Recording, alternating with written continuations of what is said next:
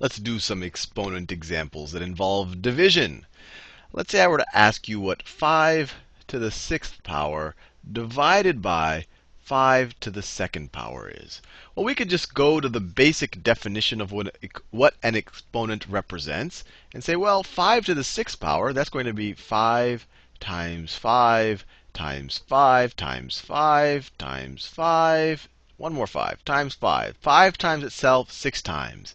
When 5 squared, that's just 5 times itself 2 times. So it's going to be 5 times 5.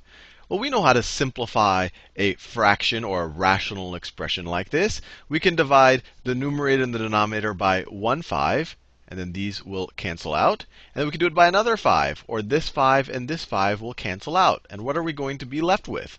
5 times 5 times 5 times 5 over, well, you could say over 1, or you could say that this is just 5 to the 4th power. Now notice what happens. Essentially, we started with 6 in the numerator, 6 5s multiplied by themselves in the numerator, and then we subtracted out. We were able to cancel out the 2 in the denominator. So this really was equal to 5 to the 6th power minus 2. So we were able to subtract the exponent in the denominator from the exponent in the numerator. And let's remember how this relates to multiplication.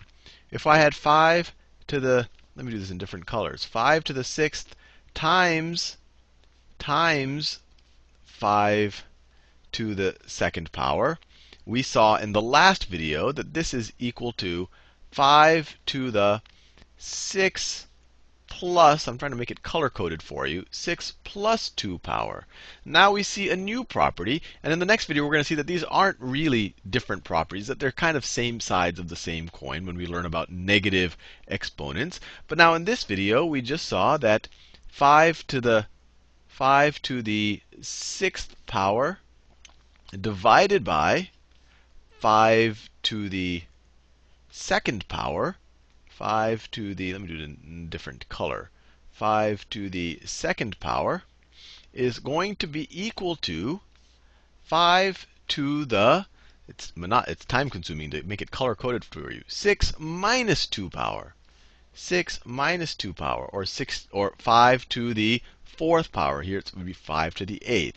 So when you multiply exponents with the same base, you add the exponents. When you divide with the same base, you subtract the numerator exponent, you subtract the denominator exponent from the numerator exponent. Let's do a bunch more of these examples right here.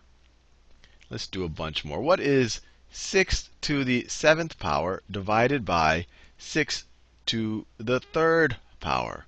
Well, once again, we can just use this property. This is going to be 6 to the 7 minus 3 power, which is equal to 6 to the 4th power. And you could multiply it out this way, like we did in the first problem, and verify that it indeed will be 6 to the 4th power. Now let's try something interesting. Let's try something interesting. And this will be a good segue into the next video. Let's say we have 3 to the 4th power divided by 3 to the 10th power. Well, if we just go from basic principles, this would be 3 times 3 times 3 times 3.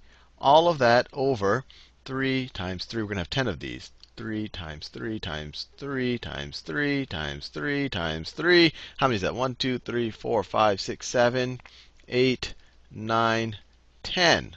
Well, if we do what we did in the last video, this 3 cancels with that 3, those 3's cancel, those 3's cancel, those 3's cancel, and we're left with 1 over 1, 2, 3, 4, 5, 6 3's. So 1 over 3 to the 6th power, right? We have 1 over all of these 3's down here.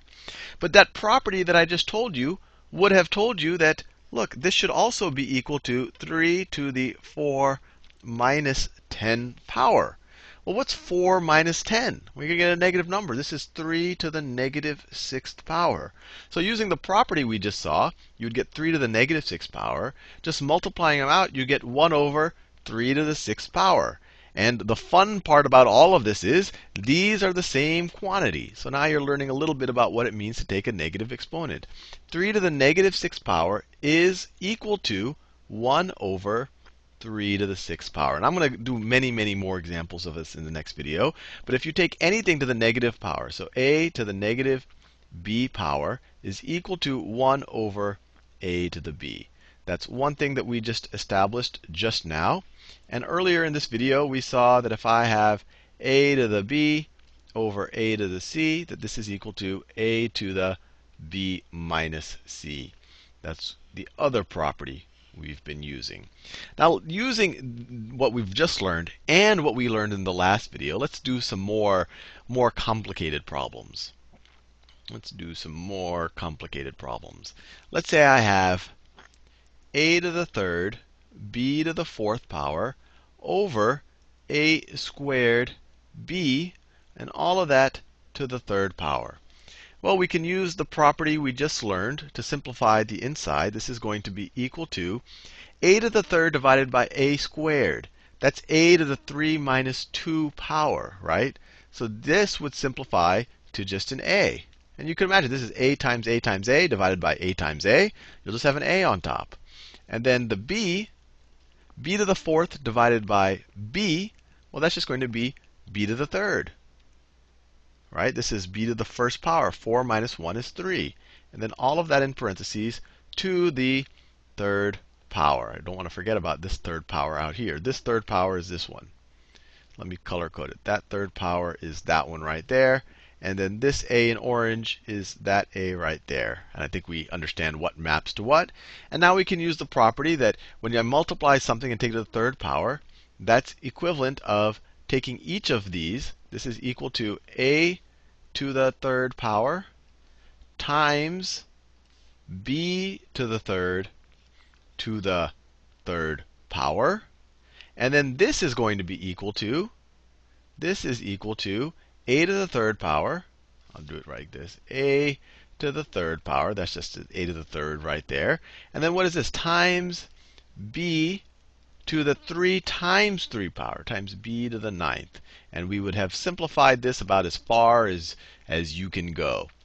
Let's do one more of these, because I think they're good practice and super valuable experience, I think, later on. Let's say I have 25 x y to the sixth over 20 y to the fifth, y to the fifth x squared. So once again, we can rearrange the numerators and the denominators. So this you could rewrite as 25 over 20 times x over x squared. Right? We could have made this bottom 20 x squared y to the fifth. It doesn't matter the order we do it in. Times y to the sixth over y to the fifth. And let's use our newly learned exponent properties and actually just simplifying fractions. 25 over 20, if you divide them both by 5, you're going to get, this is equal to 5 over 4. X divided by x squared. Well, there's two ways you could think about it. That you could view as x to the negative 1. You know, you have a first power here. 1 minus 2 is negative 1. So this right here is equal to x to the negative 1 power. Or it could also be equal to 1 over x. These are equivalent. So let's say that this is equivalent to 1 over x, just like that. And it would be x over x times x. One of those sets of x's would cancel out, and you're just left with 1 over x. And then finally, y to the sixth over y to the fifth. That's y. That right there is y to the 6 minus 5 power, which is just y to the first power, or just y.